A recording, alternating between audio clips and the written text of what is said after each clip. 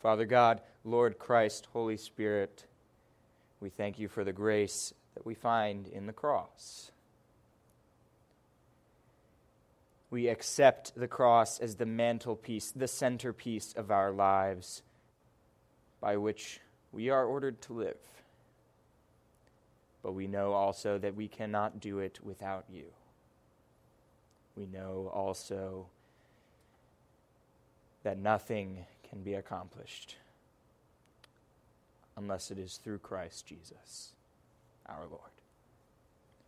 I pray that you might speak through me, that the sermon might be an opportunity for your voice to be heard. We pray this in your Son's holy name. Amen. So I know it's not, Orthodox Methodism for anyone in the pews to yell out oh, amen, yes, hallelujah.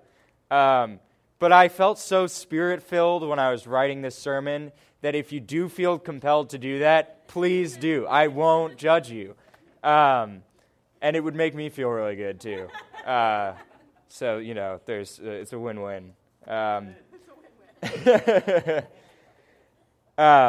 So a good friend, a pastor and a good friend of Michelle and me, her father just passed away last week. So if you could keep Carla Kincannon and her family in your prayers, that would be greatly appreciated, even if you don't know her, which I know many of you don't.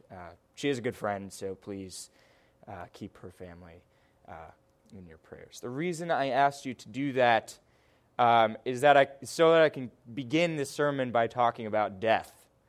Oh, invigorating, right? It just makes you feel young. Sounds super positive too, right? I know it's not, and I'm sorry, but I really didn't know how else to start off talking about the Scripture today. Death, as inevitable as it is for all of us, seemed equally as inevitable as the starting point for my sermon. It's the only adequate metaphor that I could come up with. It's the only applicable fact of our lives that is so unavoidable that it only makes sense to place alongside the story that Paul is telling. So as I said, Carla's dad died last week.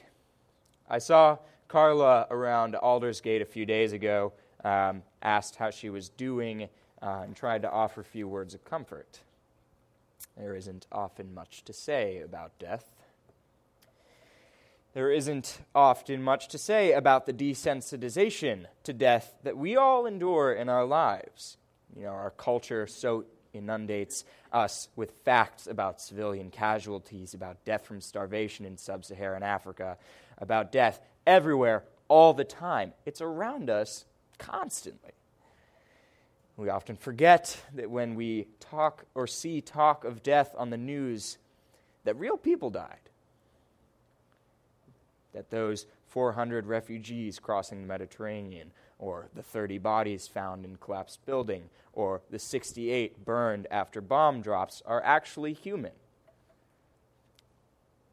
We forget that they had lives, family, a history. Death is by no means natural. That's sort of an odd claim to make, considering that it's probably the only universal fact of human existence. But death isn't natural. Now, why is that? Death's not natural because it's a result of sin. Death confines us to a time without Christ. And we'll come back to that in a few minutes, but before I get too philosophical, I should probably actually pay some attention to the Scripture. So Paul in the Scripture is always implicitly talking about death, because he's always talking about the power of sin, capital S, and the results that it has achieved. Scare quotes, achieved, right? Most people, when they preach this Scripture, only preach verses 14 through 25, but I think verse 13 is incredibly important to our understanding of what Paul is trying to articulate here. Yeah, that's great, thank you. sincerely think that we can't read 14 through 25 truthfully if we don't read 13 with it. But in like almost every Bible that has subsection headings, 13 is always broken off from 14 to 25. I don't understand it. So we should start there. But before we do that, there are 5 things that I want you to remember from the scripture today. All right, 5 things, just 5. That's like not that many. Like we can count that on our hands. So 1, the emphasis on the parallel with Adam. 2, Paul is always speaking from a rhetorical eye, the eye of the psalmist. That is, he's speaking as the nation of Israel. So whenever he says I, it's not Paul himself, but Israel. 3, this isn't about Paul's own personal inner conflict. Sin is still the subject of this narrative. 4, Torah is not bad. I don't want anyone to come out of this thinking that I have a problem with Jewish reverence for Torah. I don't. I swear. Jesus was a Jew. And 5, all of this, all of what Paul says, and all of what I'm about to say is always said in light of Christ. Only in light of Christ. So when we read this, it's sort of confusing and hard to make sense of. But Paul actually is like trying to argue something here. It's not just a set of elaborate musings or a confession on life or his struggle with the law and Torah. It's intricate and it's structured and it's a real argument. So what I want to do is take us through part by part and hopefully at the end provide a coherent message for what this means for us, why Paul thinks this is so important, and why he even writes this section. So I want to begin by noting that there is a war motif that is carried throughout this whole passage. War is somewhat paradoxical for us. It's an act of violence that brings about peace. It's a good that brings evil. It's an apt description of the paradox of sin. So Paul writes, it was sin working death in me through what is good. Israel, the I, the me here, exhibits some really weird behavior, right? It's something's not right, something's up. This paradoxical behavior is meant to show that even under Torah, or rather under Israel's allegiance to it, Israel belongs to the realm of sin and death, the Adam sphere, the fallen life, the lapsarian life, the life in which sin and death reign, and in which there is no option to recognize a life beyond that. That's Paul's platform. That's where he begins. He's beginning in a time held hostage to the power of sin. Capital S. So in verse 7:13, he's exhibiting sin's ability to take our best efforts, our purest intentions, our most righteous desire, and turn it on its end, completely flip it upside down. See, the law isn't bad. It's still a God-given good gift. But it's held captive.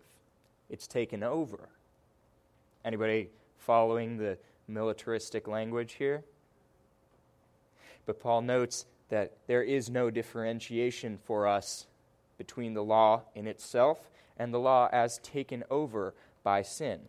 That's why sin is so present and potent. Because we can't make that differentiation even in the thing that is considered most good. The theologian N.T. Wright wrote in his commentary on Romans that Torah has been made its own shadowy doppelganger. I was like, wow, that's a really great line. I should probably use that. So there's nothing wrong in delighting in Torah, he maintains, but it has been taken over by sin. Now, even when Torah arrives on Mount Sinai with Moses, Israel's already acting within the confines of Adam's trespass. right? We're already acting in the age in which we are captive to sin and death. Paul knows that the Jews conceive of Torah as the highest good, but for him it's corruptible and captive. The power of sin is exemplified in that it has taken the highest God-given good and turned it on itself. For the will to do good through Torah is present, but it can't be accomplished without the contortion of sin. Torah, the highest good, the thing that is handed down from God. It's made the base of operations. Again, military, the base of operations, so that it might be exemplified as the most sinful power of sin. In short, Torah is taken over by sin so that sin might become the highest sin. The greatest good turned into the greatest evil. Now, after this, Paul has somewhat exonerated the law. He's sort of acquitted Torah. He's placed the blame on sin, right? It's not with Torah, it's that sin has taken it over. So from there, Paul's able to move to the rhetorical I, the nation of Israel, and its personal relationship with sin. So in verse 7:14, Paul talks about the flesh and the spirit. Now, here's where it's important to remember that this isn't Paul's own inner soliloquy. It's not about being puzzled by his own paradoxical behavior. It's not what Paul is writing about, and to say that would be to blunt his point. This is about the infiltration of sin. We have to remember that.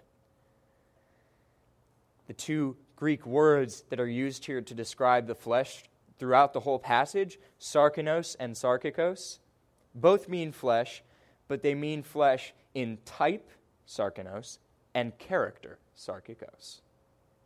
And based on this, we would be remiss to think that what Paul is talking about is a real differentiation, a real distinct difference between, my arm and my spirit. Paul sees no such thing.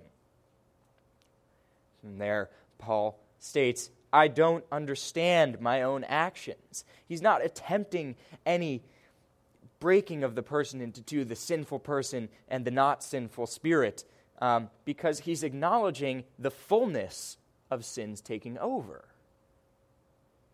To break it into two would be to give us some credit. And Paul doesn't want to do that. So here's where it gets good. So try not to fall asleep on me now. It happens at Aldersgate sometimes. You guys are much better, though. Don't tell Jason I said that. So here's where it gets good. Paul writes, in fact, it is no longer I that do it, but sin that dwells within me. It's no longer I that do it, but sin that dwells in me. It's not my fault, Paul exclaims. And neither is it yours. Nor is it the nation of Israel, from the perspective of whom Paul is writing. It's not. It's the indwelling of sin.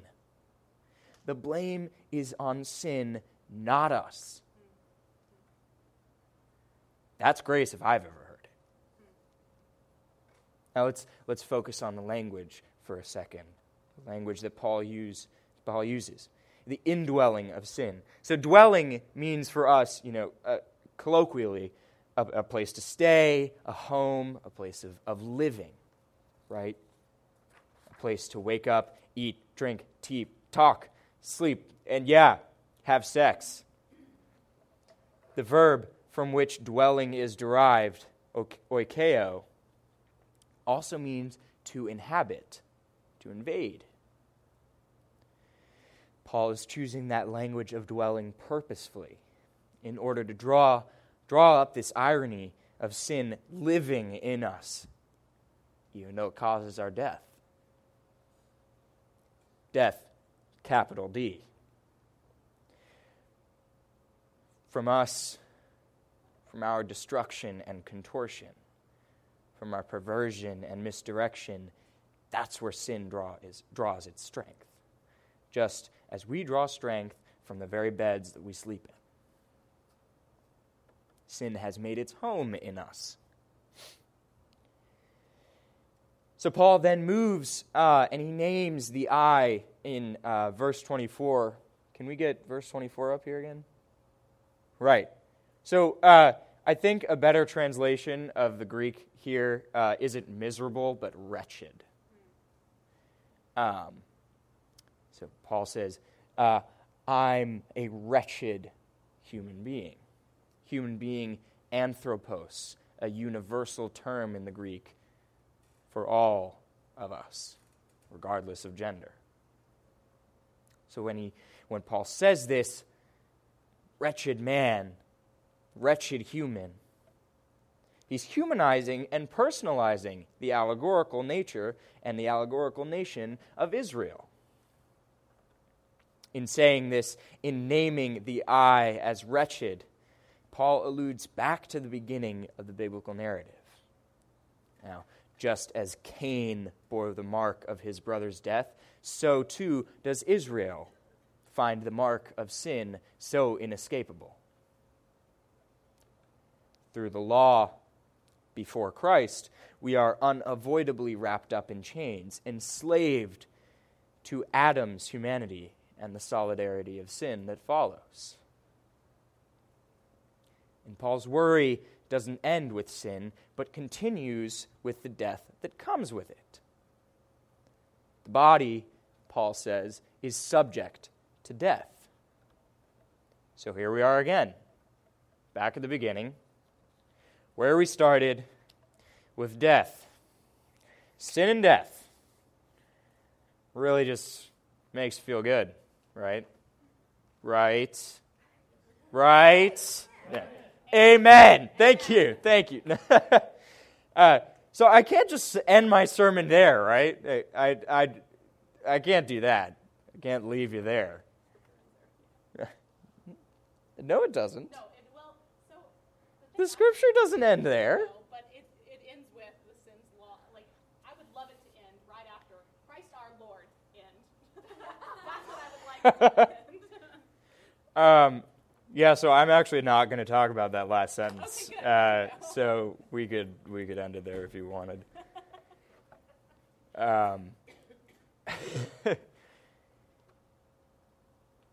Yeah, so I can't end my sermon there because I'd be ignoring the answer to the question, right? I'd be ignoring Paul's response to the question, who shall deliver me? His answer, plain and simple, is Jesus Christ.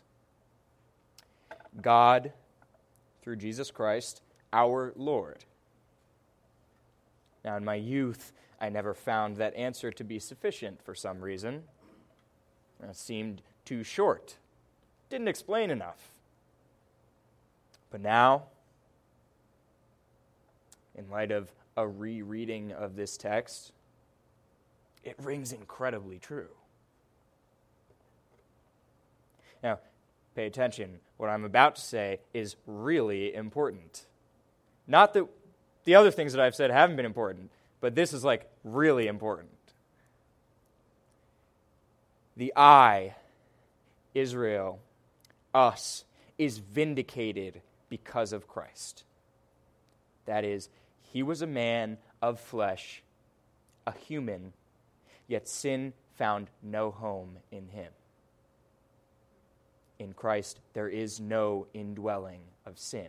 The house of sin and death that Israel found in itself, in its greatest good, was broken in the indwelling of God in Christ. I'll say that again. The house of sin and death that Israel found in itself, in its greatest good, is broken in the indwelling of God in Christ. this is the climax of Paul's argument. The answer Paul gives is God through Jesus Christ, our Lord. Here we have a full tripartite Christological claim. And I know I threw a few big words at you there, but that just means a three-part study of Christ. For Paul, the answer is only a reality in which all three of these claims are true. Jesus Christ, our Lord. Now, you might say, oh, David, but Jesus Christ, that's one claim. It's not. Christ is a name attached to Jesus only after the gospel, only after his life. Jesus didn't go through his ministry as Jesus Christ. He went through his ministry as Jesus of Nazareth. So, Jesus Christ, our Lord. Jesus, the full human reality of God in the flesh. Christ, the Messiah, the one who, through grace and without regard for the history of the person, saves and delivers. Our Lord, the one who is presently reigning over us, the only one to whom we owe any of our allegiance, and the predestined yet temporally located existence of God's lordship. Those three claims, that's the climax of Paul's argument. So what does that mean for us? What does this mean for being a Christian without being a jerk? Let's put it this way. And here's where I'll welcome the amens and hallelujahs. I'm just kidding. I'm not actually trying to pressure you into do it.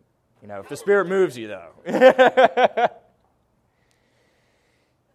So let's put it this way. We should recognize that this passage isn't just about sin vaguely stated, but it's about our unique inability to defeat the power of sin, capital S, our flawed nature. So being Christian means recognizing that we're no better. We're still people. We're just as unavoidably sinful as our atheistic neighbor. And let me remind you, Christ died for them too. When you realize that the sin of your neighbor is your sin as well, that they are both taken up with the same power of sin that Christ defeats on the cross, only then can we begin building the bridges of reconciliation. When you realize that you are not innocent, that you are culpable and powerless in front of sin, despite your best, purest, and most righteous intention, only then can we rid ourselves of the plague that is self-righteousness. When we realize that we are trapped by the power of sin, trapped by premonitions and prejudices, judgments and hatred, we recognize that we are powerless.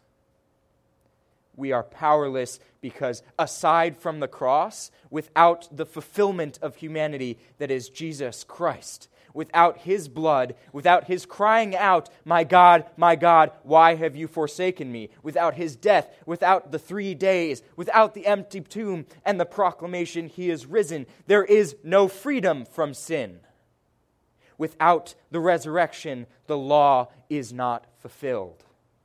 The power of sin isn't abolished. And the new age of the new Adam never comes to fruition. You see, Paul only writes about the power of sin with the resurrection in mind. Only in light of Christ.